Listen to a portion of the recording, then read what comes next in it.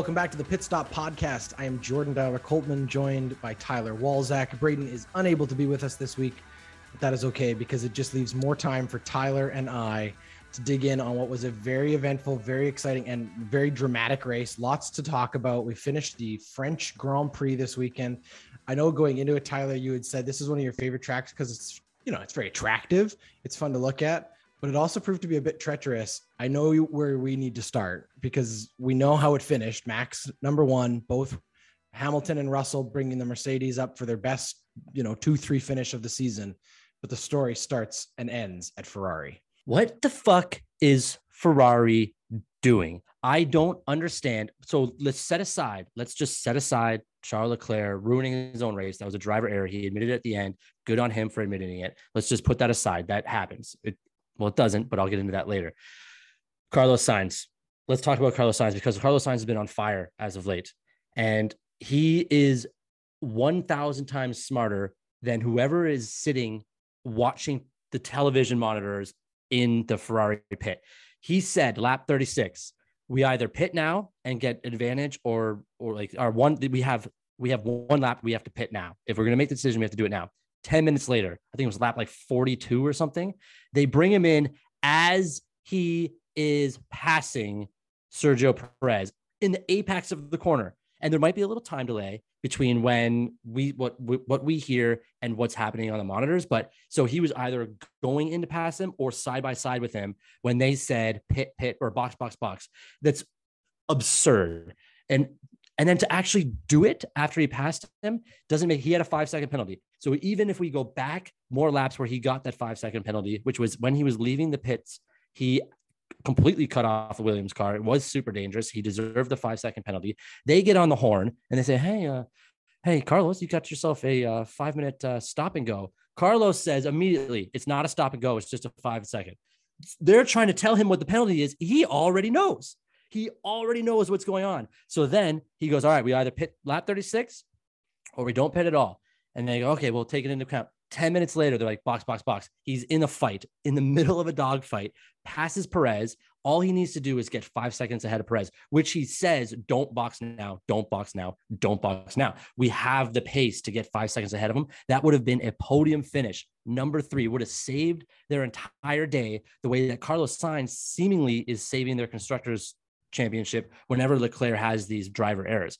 So if I were him, I would have stayed out and be like, nah, I'm done with you guys. I'm done with whoever is making decisions at Ferrari. It is absurd. It doesn't make sense. It hasn't made sense for years. We've talked about this. And it's just another example of Ferrari's inability to have proper strategy. And they make fun of it now. They openly go, oh, Ferrari's already on plan D, E, F. What happened to A, B, C? They're constantly making fun of them. It doesn't make sense. Carlos Sainz is out there telling them that's a bad decision. This is a bad decision. I'm not yet. You want me to get 10 car lengths from Charles Leclerc just so that he might win a race? No, I'm going to go win this race. It's absurd. It should not be happening at this level. Something has to change. Someone at Ferrari needs to be fired. All right. I don't disagree with almost anything you said. I think the only addendum I would make to the entire thing is I think you're absolutely right. Carlos Sainz is right. This whole situation comes down to like how this team is structured, right? This is clearly a team that is relying, I would argue, too heavily on their analytics and strategy, right? They're watching numbers. They're clearly not watching the monitors that have the actual drivers making overtakes on them. They're not identifying the opportunity that Carlos as a driver had. There's that old sort of joke in motorsports about the idea that it's like you got the cowboy in the car and you got the whole corral back home trying to figure out how they're just going to make the car better once the race is over. No, you're in the race now. It doesn't matter whether or not the car does or doesn't do anything like this. Look, the Charles Leclerc thing we can talk about in a second, but for me, this whole race came down to Carlos Sainz, who, by the way, won driver of the day, and I think fully deserved it because Carlos Sainz started this race from the back. Yeah, right. He took the full grid penalty for a new power unit, so we knew he was going to have a great car. Ferrari, without question, has the fastest car right now. in Formula One. They are faster in a straight line than Red Bull. They should have the advantage, but they continually shoot themselves in the foot. Whether in this situation you have a driver error that costs them their lead driver who was the lead of the race, or in this situation where you're mismanaging, who I agree with you has been their better driver. I would also like to point out, I think Carlos Sainz deserves more credit from Red Bull, from Ferrari, than he is getting. I think that they are still treating Charles Leclerc like the genuine, straight up number one guy. I'm sorry, you have a 1A and a 1B at this point. Yes. And I would make a very bold prediction here that it is completely possible Carlos Sainz finishes this season with more points than Charles Leclerc if he continues to drive like this. He had just a terrible start to the year. He had a terrible start to the year. He's figured this car out now. He is getting unbelievable pace out of it. He's driving it better, more aggressively, more consistently than Charles. Charles literally can't function unless he's in the lead. And even when he's in the lead, he's making mistakes. Yes. Now, quickly on that one, do you think this was actually as simple as they're spinning it concerning a driver error, or is there more to this? Was there still a lingering throttle pedal issue like there's been rumors about? There's a lot of body language experts talking about how Charles Leclerc isn't quite as angry as he has been in the past when he's made mistakes. Perhaps there's a bit behind the scenes they don't want to kind of give away the trade craft. Maybe there's a slight flaw in the car. Where do you come down on all that kind of conspiracy stuff? So, and remind me to go back to the Sainz pit thing at the end. I just have one more thing to say about that. But with Charles Leclerc, I think you kind of hit it on the head. I don't know if I just don't think he trusts Ferrari. I think he doesn't fully trust what they're doing because they make decisions that are clearly not the right decisions. And then they wave a finger in his face. So how are you supposed to trust the guy that's in charge of making all these decisions when they're like visibly making the wrong ones and then trying to tell you to calm down because you're in the wrong? That to me is in any sport, that in any walk of life, at any job, that happens where you see someone making bad decisions and you go, how am I supposed to continue to trust this team? How am I supposed to continue to trust this workplace? And I think that's kind of starting to get to Leclerc because that was, let's just say it was an embarrassing spin. He was wide open. He had 28 seconds of a lead. Verstappen just pitted 2 laps earlier, and all he had to do, he just had to keep driving because clearly Verstappen went in, and it was a decision that was made to do a two-stop race. An undercut. So, but Leclerc and Ferrari, they did not react to that. So they were on a one-stop plan. Well, that's what I was going to say. Evident. A lot of people were. It really felt like going into Sunday, that seemed to be the predominant strategy, was that people were planning to do a 2-stop race. And then they realized really quickly the tires weren't sort of degrading as fast as they thought. So hot. And very quickly they went, oh, these tires actually can push it. And it became a one-stop race. And I actually think Red Bull may have misplayed that, but they got handed such a beautiful gift in how it turned out. Like, again, even when Red Bull makes mistakes, Ferrari makes bigger ones. Red Bull, like, because of Ferrari's mistakes, it doesn't even look like Red Bull's making those mistakes. And Red Bull actually doesn't make a lot of this. Like, they're very, very, very good and consistent at their strategic decisions. Ferrari is the exact opposite. Mercedes is also very good, but you do have a very veteran driver in Lewis Hamilton that will call them out on different things based on what he wants to do. And now Carlos Sainz is calling them out, and he's right every single time. He's always been right in the last 3 or 4 races. And so to go, now that I just brought Sainz back into this, and their strategy was, they were worried, their whole thing, even in the race and after the race, was they were worried that his tires weren't going to make it. There was 3 other drivers that pitted at the exact same time with the same strategy as he did, and they all made it without losing any positions. Gasly was one of them, and they said it in the race. They said, well, if you want to know if Sainz could stay third and get 5 seconds behind Perez, let's just watch Gasly, because he's on the exact same strategy. So let's just see what happens here. Made it to the end of the race. It was a huge flaw in a massive problem. Those tires were way more had way more pace than any of the other front runners. He would have, even if he'd pushed them right to the limit, he probably still would have been able, as you say, to fight for a podium, and he should have been. And it was just a complete miscalculation. I think somebody, again, in that strategic department over there at Ferrari ran the numbers. They saw a number they liked. They thought that was the only information that they had. Look, this is the challenge of modern sports in general with analytics, but specifically in motorsports, is that everything is done based on simulations. Everything is done based on what a computer is spitting out for you, right? Here's a great example of where there's flaws in that. Not a single driver the entire weekend through all of practices ran soft tires. Nobody in any one of those garages really knew what that tire would or would not do for them. So they're already baked into specific determined outcomes with the information they have. And that's what ends up happening here is certain teams, again, as you pointed out, I think Red Bull's gotten a lot better at it. Mercedes is pretty good at it. Now, to be fair, they are at a different level because they've been competing for championships more recently than the current guys at Ferrari have. But Ferrari seems to be always a step behind the right decision. The issue that is actually more frustrating is that Sainz, I think, so if we right now it's Red Bull versus Ferrari. Verstappen is ahead of Leclerc and ahead of Sainz, but Sainz is now, he's surpassed Perez in, I believe, that next evolution. So if you say, let's just throw it out there, Verstappen, Leclerc, they're fighting for the constructors. I believe that now Sainz is a better two driver than Perez is. And it wasn't like that at the earlier season, but Perez did not have a great race, and Sainz has passed him on what those cars are doing. Yeah. And I mean, that's a great segue too, to talk about where these guys have kind of landed in terms of how this is all playing out. Verstappen extends, I think he's got like a 61 point lead now. I mean, is it too early? I mean, this is Max Verstappen's championship to lose at this point. Like after this race. Yeah. I'll say it right now. Max Verstappen will be the champion of the season if he doesn't end up in an accident that leaves him injured or unable to drive. Like, that's how good he's driving. That's the car he has is that good. And the competition right now is just not good enough to compete with. There's 10 races left or something like that. 10 or 11 races left. 11 races left. Nope. 10 races. He should be winning. He should be winning. And well, yeah. And I don't even think we talked about Verstappen last week on the show, no. Which is, and that is out of, you know what? It's not a disrespectful thing. It is a thing where we don't talk about Verstappen because everybody in the world knows how good Verstappen is. But you know who doesn't make the mistake about spinning when you're 28 seconds ahead of everybody else? Verstappen does not make that mistake. Yeah. Verstappen is a flawless driver. When it comes down to it, he is Darth Vader. He is all these guys that are just coming, winning, leaving, going to the next race, winning, leaving. So, but let's talk really quickly about the other team that we expected a lot from. We previewed that we expected something good out of them because they have driven well on these kind of tracks. They had a great weekend a few weekends back at Silverstone. Mercedes, again, showing that they have definitely improved their car.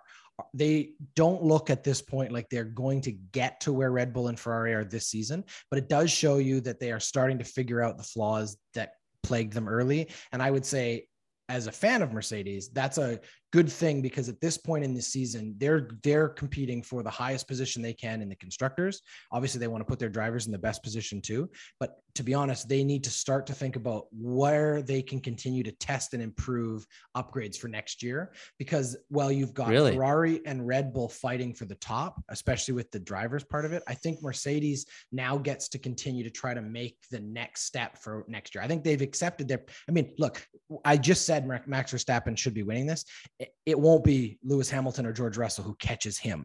Now, team-wise, Mercedes has been one of the most consistent, and I think they should be competing for second place at the very least in the constructor side. Thank you for saying that. Yeah. I do believe that's possible from a team side because, again, Ferrari has been so inconsistent with both of their drivers. One doesn't score points one week, the other guy doesn't score points the next week. So Mercedes should be coming right up the middle between Red Bull and Ferrari in the constructor side. But from the driver's side, obviously they don't have the pace, and they don't have the pace right now either. And that's what's frustrating. However, going back to what we talked about with Ferrari, you can see the experience of Lewis Hamilton. And moreover, I think you can see that there is such potential in George Russell because they are smart drivers, both of them.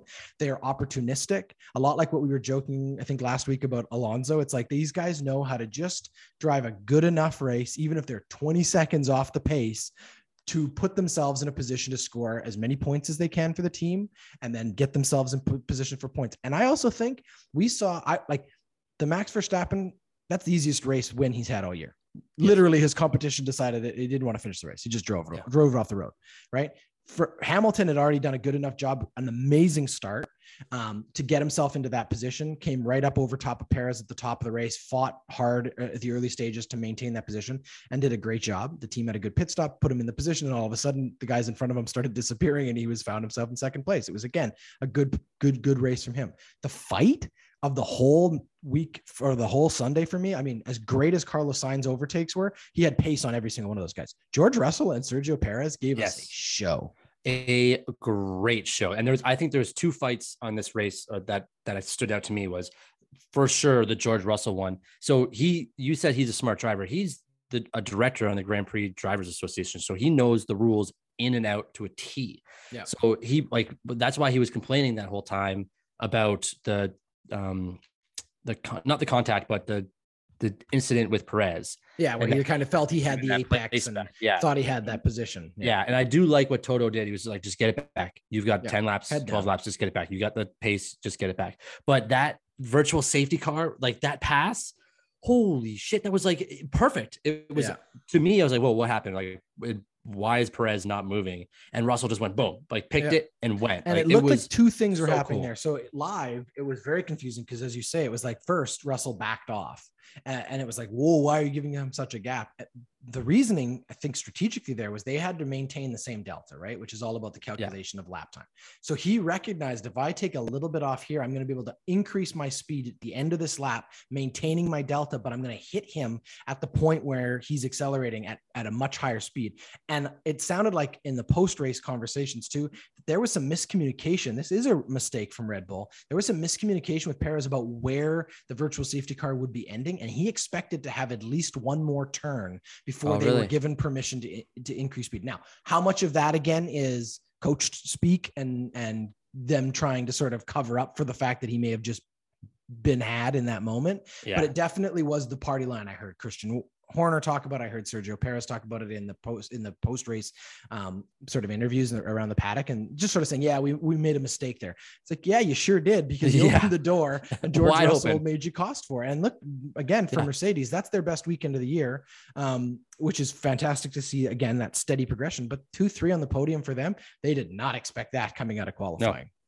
No. Well, and all weekend they were slower than everybody else. That's what I mean. Actually, one of the things about Formula One that always like I find not weird but interesting is you can see how fast guys are in like on Friday in the practices, and then the last practice, and then it just completely turns back to what the normal thing is in like qualifying and racing. And all the time it's like, oh wow, these are great practice times, these are awesome. Like I didn't expect Gasly to have that. Look how fast Albon is, this is awesome. And then you're just like, no, it's normal. So there's people are probably just, or teams are just trying things, but 100%. And with like, again, with Russell, if you watch you mentioned this, but if you watch the post race interview, he does a great job at breaking down the delta and the reason that he was able to get past him. But so while we're on Mercedes, because this was a big race for Lewis Hamilton.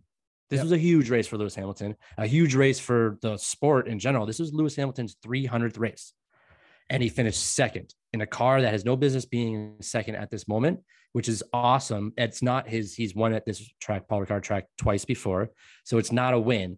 But the most interesting stat about the weekend that I wish we brought this up last week is no race car driver in Formula One has ever won a race after the 300th race. So, Jordan, I ask you, will we ever see Lewis Hamilton win another race? Yeah, I don't think it'll be this year, though.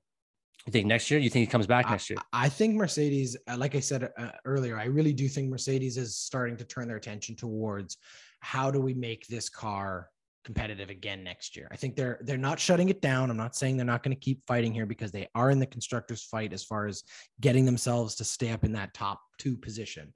But I do think that they are recognizing there are missed opportunities. Look, this race was one mistake away from Hamilton winning it. So from that perspective, if he's driving like this and he's putting himself in top 3, top 4 positions, it only takes one mistake and you're on top of the podium, right? Yep. Had Max had a puncture, had Max had another one of those Red Bull engine issues, any one problem up at the front, look how fragile it can be with a lead, right? It's possible. I would say I wouldn't expect it this year. I don't think they're quite there yet. I actually, to be honest with you, would be less surprised to see George Russell win a race than Lewis at this point. But Lewis is definitely in a different car and in a different place than he was 4 races ago. And that's exciting as a fan of the sport.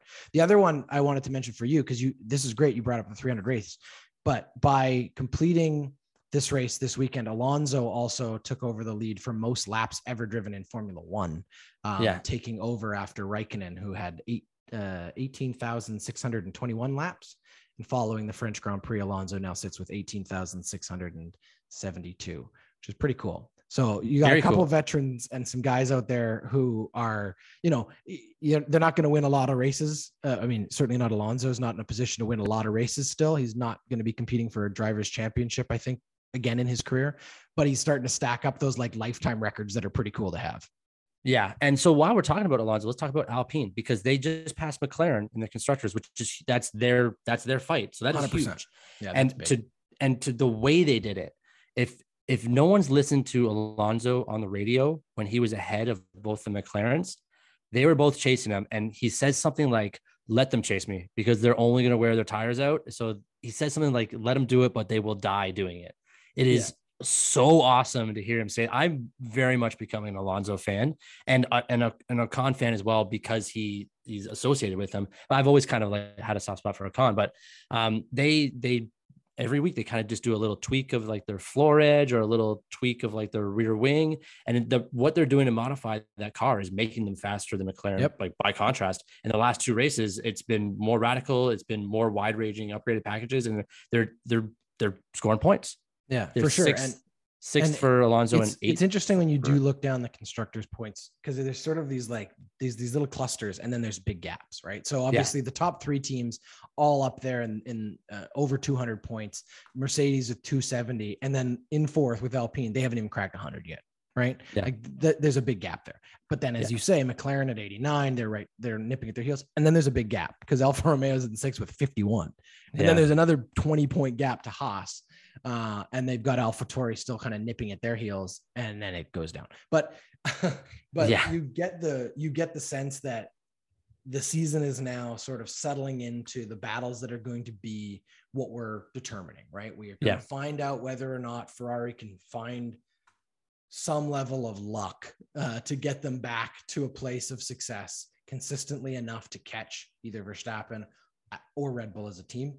They probably have a better chance, I think, at this point, catching Red Bull as a team than they do on the other side of it. And, it's so funny. I don't want to belabor the point on Ferrari, but I forgot to mention this. You go back, like, because Carlos Sainz, and this is good because I'm going to tie it into something else in a second, but because Carlos Sainz was going to start at the end of the grid, in 2, at least, I think all 3 of the qualifying sessions, they sent him out ahead to allow Leclerc to have a tow.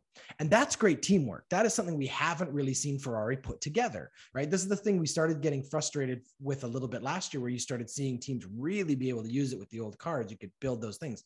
The newer cars, it hasn't been as much a factor. For Ferrari, they probably added a good 1.5 seconds to his lap time just by doing that. Great strategy, great to see. But then they squander it. It's like a fantastic straight as an arrow drive 300 yards down the fairway, and you duff your second shot. You're looking at it going, guys, you did everything right to get to this point. And if Ferrari again can just find some consistency with that, they'll be in great shape. And I wanted to talk about, I had a question for you because I was watching qualifying and this made me think of it. Okay. What is up with teams who already know their drivers are taking grid penalties, taking the spots in later qualifying sessions away from guys who shouldn't be there? And I know it's a sore spot because Gasly has been on the bad last week a couple times, and this week, yeah, 0.00. When you look, so Magnussen was already going to start at the back. They already had it. They knew that was going to happen. At one point, it didn't even look like he was going to come out. And then you've got Carlos Sainz, and it was already determined. It's like, why don't they just get these guys out of the way? You're going to be back there. And I guess this is why, because it's teamwork, right? Sure, but you can use this is okay. Yeah, sure. Let's make that argument that it's teamwork. And what Ferrari did, I'm glad you brought this up, because what they did do was a great thing to watch. And it was awesome to see those 2 drivers kind of work together, because it was huge. It was huge for those guys to pull away. The camera cut away in like the best part of that's what they did. Like, unbelievable. But for them to use Sainz to get Leclerc there is perfect. But I don't understand as well, if it's a 5-place drop, like grid drop, or a 10-place grid drop, that makes sense. But knowing that they have to start at the back and they take away a spot from someone that should be there, it's so frustrating if you're a fan of a middle of the pack driver. Because if you don't care about if you're just a Verstappen fan, this conversation doesn't matter.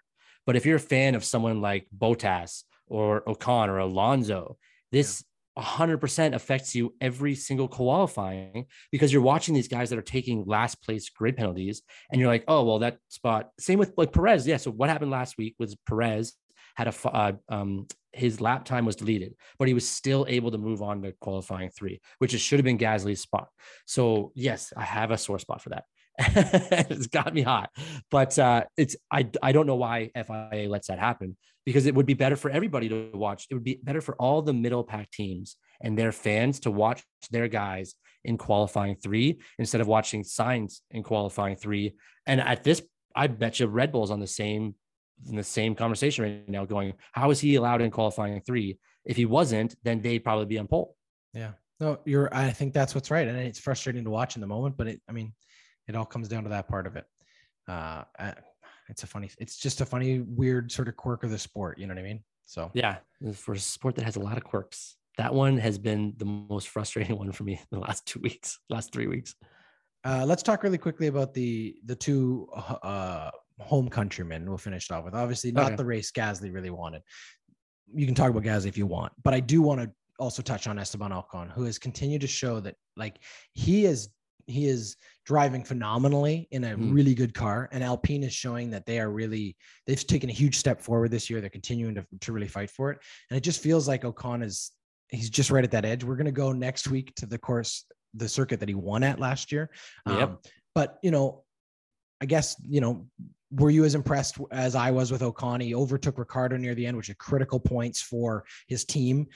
He's been in these sort of fights all season long, mid-table, but for me, he's still starting to become one of the sort of standout from the best of the rest drivers for the season.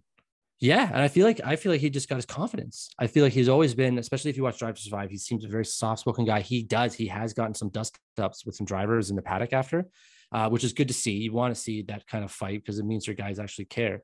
I think he's learning a lot from Alonso, to be honest. I think that Alonso was the first time with him last year, I believe, and he won his race, and we'll get to it. We'll talk about that in a little bit. But I think Ocon, especially at home, it's the first time he's scored points at this race. And he was in contact with Tsunoda, so they spun out. He got a 5-second penalty for it. He was in the wrong there, but he still came back and secured double points for the Alpine team. Huge. So it's for Ocon, that was massive. And I think we kind of expected that on his 5th place finish last week. We expected him to have a good spot this week. Probably could have been up there a little bit higher, but he can't be upset with his race on Sunday. It was strong. It was very strong. And then as far as Gasly goes, listen, Gasly's had a rough month. And this wasn't the worst of that. They just got a new car, so they just got new upgrades. So they're just getting used to those upgrades. He's been waiting for these upgrades for a month. He's been very vocal about the car needing to be upgraded. So it would have been better for him to finish in the points. Yes, obviously. He finished 12th, I think he did. Started 14th. He didn't make it out of qualifying 1. So he was 16th. He started 16th with the 2 grid placement penalties. He went up to 14th. Finished 12th. It's not the worst case scenario for him. Tsunoda didn't finish the race. So he's another better day for him over his teammate.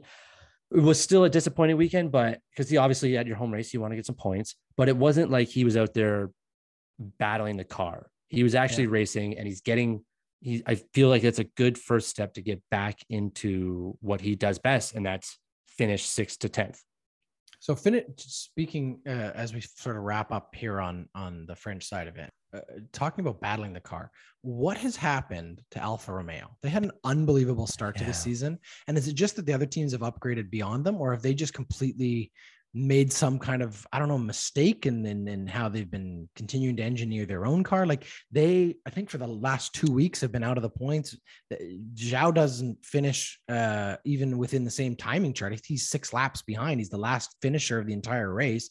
Valtteri Bottas finishing 14th. Neither of them qualified well.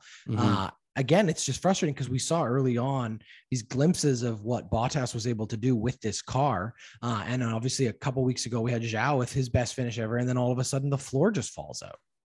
Yeah, you got to think that, the problematic one is Bottas, because he's kind of disappeared over the last couple of races. Yeah. And that is more, if it was just Zhao, it would make sense because he's a new driver, he's a rookie driver. But to have Bottas also do that kind of makes me feel like it's got to be a car issue, no? Like, because Bottas is better. He's a great driver. He's better than what he's doing these last couple of races, or at least this last race. And I've been trying to figure out what the heck's going on with Alfa Romeo too, and I can't do it. But it's they're they're starting to fall off. They might have a rough second half of the season. They might have the second half of the season that we thought they were going to have all season. Because my hot take at the beginning of the season was that Alfa Romeo's last place, and they won't be last place, but there's flaws. There's definite flaws showing. Yeah, no, for sure. Any last thoughts on France before we leave it alone? Yeah, I got two teams I want to talk about real quick, and there's just Haas was a disappointing weekend for them. Yeah, both of them finished out of the points, which sucks because they've been so hot lately, and they've been showing flashes. But Magnussen at the beginning went from 19th to 13th before the end of the first lap. It looked like it was going to be a strong finish by him, but by lap 7 or 8, he was stuck behind both the Aston Martins and couldn't really go anywhere.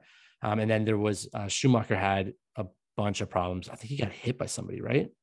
I think there was somebody hit Schumacher. Car, yeah, he got caught up in one of those other incidents.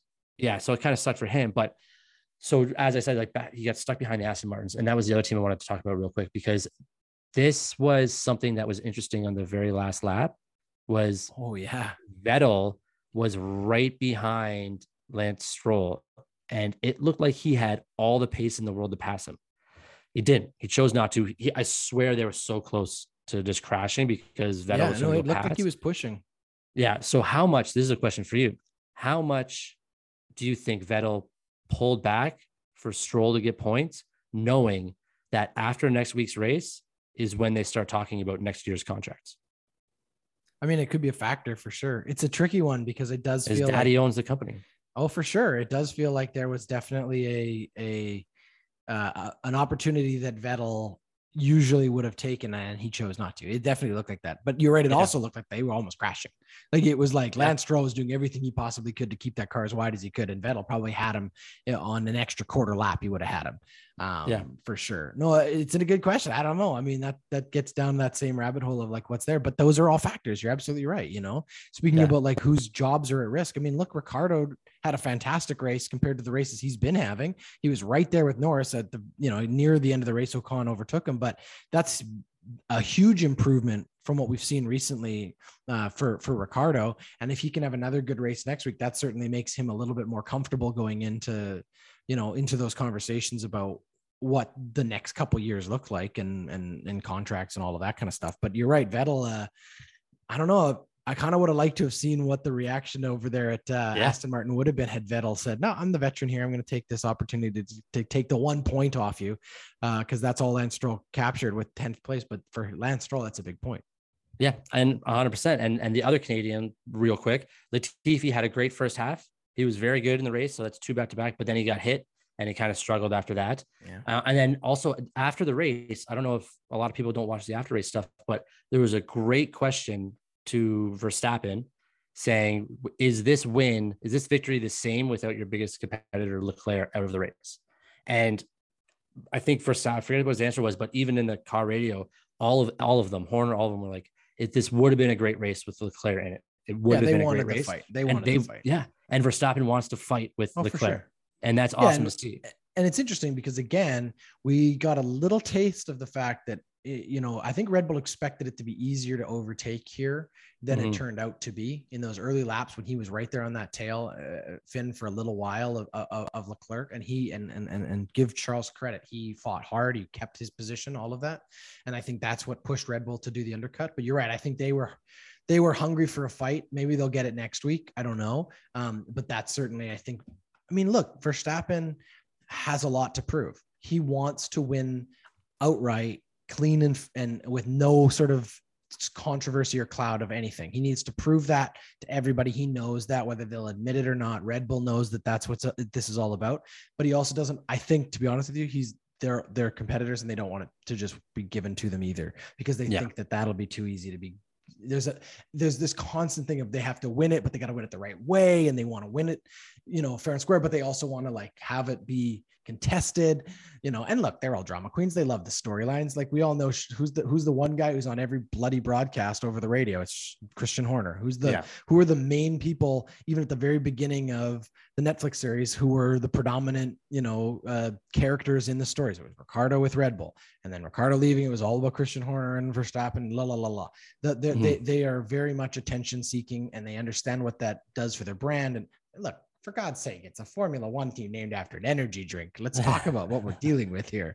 They know what they're doing. It's all about brand building. They want that. And I think you're right. I think Verstappen wants the storyline and the narrative to be about the fight with him and whoever the rival is. Well, the rival just isn't at his level right now, I think you got to give Lewis Hamilton some credit. I think that Verstappen has been forged in some very difficult battles from last year into a much harder driver to compete with. He has learned a lot of hard lessons. He's driving a lot smarter, and I would argue less aggressively than he did last year. No less competitively, but sort of less recklessly. Maybe that's a better word. Much less recklessly. And we're seeing the results. I mean, he's got a 61-point lead, and I already declared him the winner on this podcast today. So what do you know? Yeah, I do. But I will say, if you're going to make that hot take, I think Mercedes finishes second in the constructors by the end of this year.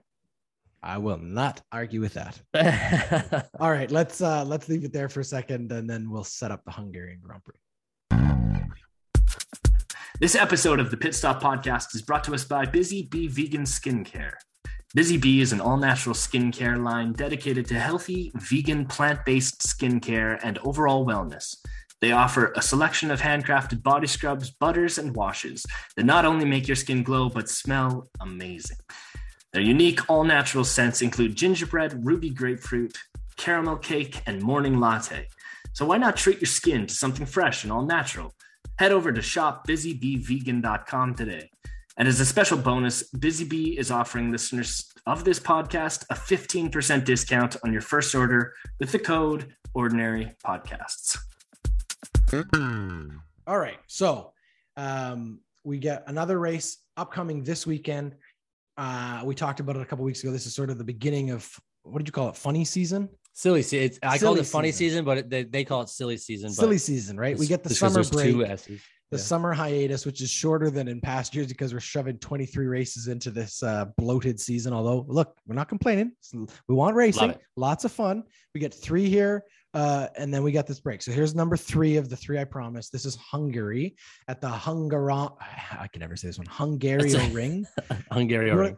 There you go. Hungaroring. And it's interesting. I'll just set up the circuit, and then I want you to give me your opinions on it, because it's an interesting one. The way that Formula One describes it on their website is it's basically the closest a Formula One track gets to a kart track. Mm-hmm. It's lots of turns clustered together. There's really only one straightaway. It's a lot of sort of cornering, and historically we see a lot of downforce packages, right? This is the similar package just to Monaco, similar sort of idea that you're not going to get a lot of top end speed. It's going to favor teams that are able to corner well. It's going to hurt teams that need speed to corner well, Mercedes. And it's going to be all about qualifying and getting a rhythm throughout those practices, getting a feel for how the track is running. And if it's good weather conditions, all the more better. But qualifying is really going to matter because it's not easy to overtake here.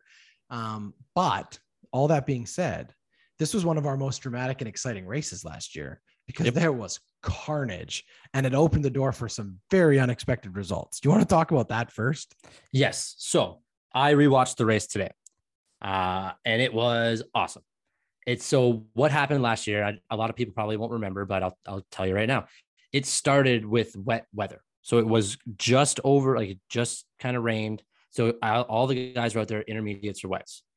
And on the start of the race, the very first corner, Bottas takes out, I believe it was Norris, from behind. Norris goes off the track, and then Bottas goes right into Verstappen, on the front of Verstappen, and right into the back of Perez as well. He takes out both Red Bulls on the first lap, causes a red flag. Now, Verstappen stayed in the race, but Perez's day was done. Red flag comes out. We wait an hour, hour and a half, whatever it was for them. Always seems like it's over an hour. But this is the best part. You thought that was crazy. Like if you watch the first corner, it's insane to watch so many cars. It's like you said, carnage. That's not the most interesting part about what happened next, because during this hour stoppage, the track dried up and cars went around. They're in the pit lane. They're doing the formation lap. And I believe somebody says, I don't remember who it was. I think it was like Ocon. It was one of the middle of the pack drivers. You know what? It was George Russell, I believe. And they said in a Williams car at this time, at this point, everyone's going to go to slick tires. And Hamilton's the first. He was in pole. He goes to the front of the line and is waiting. He's ready to go for the lights to drop. Every other driver goes into the pits, switches to hard tires or medium tires, and is going to start the race in the pit lane. So it's a really awesome photo of just Lewis Hamilton starting the race by himself on intermediate tires. Did not go well for him. He was slow. They caught up to him so quickly. And then lap 3 or 4, Esteban Ocon took over because he was one of the first guys out of the pits at that time and held on to the race specifically because, not specifically, let's give him some credit. He had a great race, but this was Alonso's famed race of last year where he held Vettel for three to 5 laps so that he couldn't pass Ocon.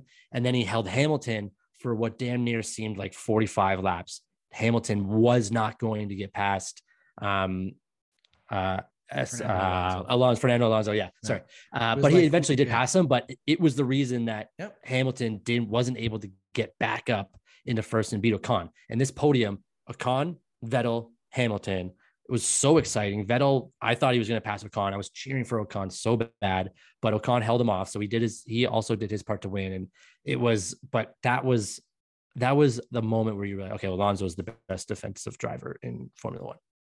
So what you're saying is pray for rain. Yes. Pray for rain in qualifying, because I think that's going to set us up for the best. Because you're right. This is not a track that it's one DRS zone. It's one straight and it's not a long straight. No, so it does favor, that takes away a little bit of Red Bull's dominance, right? Well, the only thing that is the wild card is that, again, this is the kind of track that has the potential to demonstrate what these new cars could do. Yeah, good point. Following closer, right? Yeah. This is not Monaco where you're in a procession because it's tight and there is space on this track. It's just about taking advantage of being able to keep that gap close. If you can get through some of those corners leading into that DRS zone right on the tail of the guy in front of you, maybe there's an opportunity. Maybe there's a space for someone to break a little late because they're a lot better positioned than they used to be going into one of those corners. I'm not saying that it's going to be an overtake fest like we had last year in Brazil, where literally everyone who, nobody finished in the position they started in. But I would optimistically say, let's hope that that's a factor, because it's possible this is one of those tracks that could benefit from the new regulations for sure. And it seems like every year there is a race where the podium is 2 out of the 3 people you would never expect. So True. Like Ricciardo last year at Monza, Gasly the year before at Monza. So this is kind of this, or maybe Monza, which is coming up after the silly season. Yeah. So this could be an exciting one to watch, just because you might tune in, even if I don't want to watch the Hungarians too early. You tune in halfway, you could see, dare I say, Lance Stroll in first place. Jeez, wow, that's a bold take. That's just I was the last person I think could ever be there. That's a bold take, Cotton. Let's see if it pays off. Yeah. I'm not sure, buddy. But hey, you never know.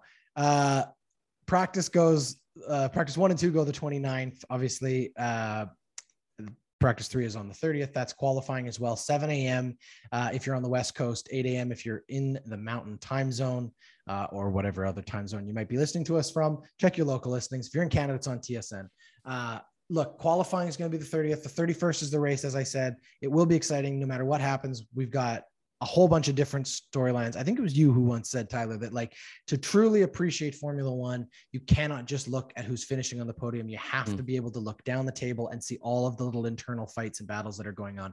Even if it's 2 guys on their own team on the last lap, as Aston Martin almost gave us some drama there. There's always stuff to enjoy about it that's going to happen next weekend. Thank you, Tyler, for joining me. We'll be back this time next week to wrap up the Hungarian Grand Prix.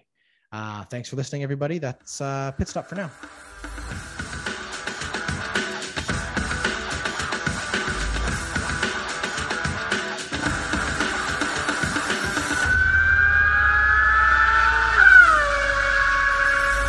Pit Stop Podcast is a presentation of the Ordinary Podcasting Network. Thanks for listening.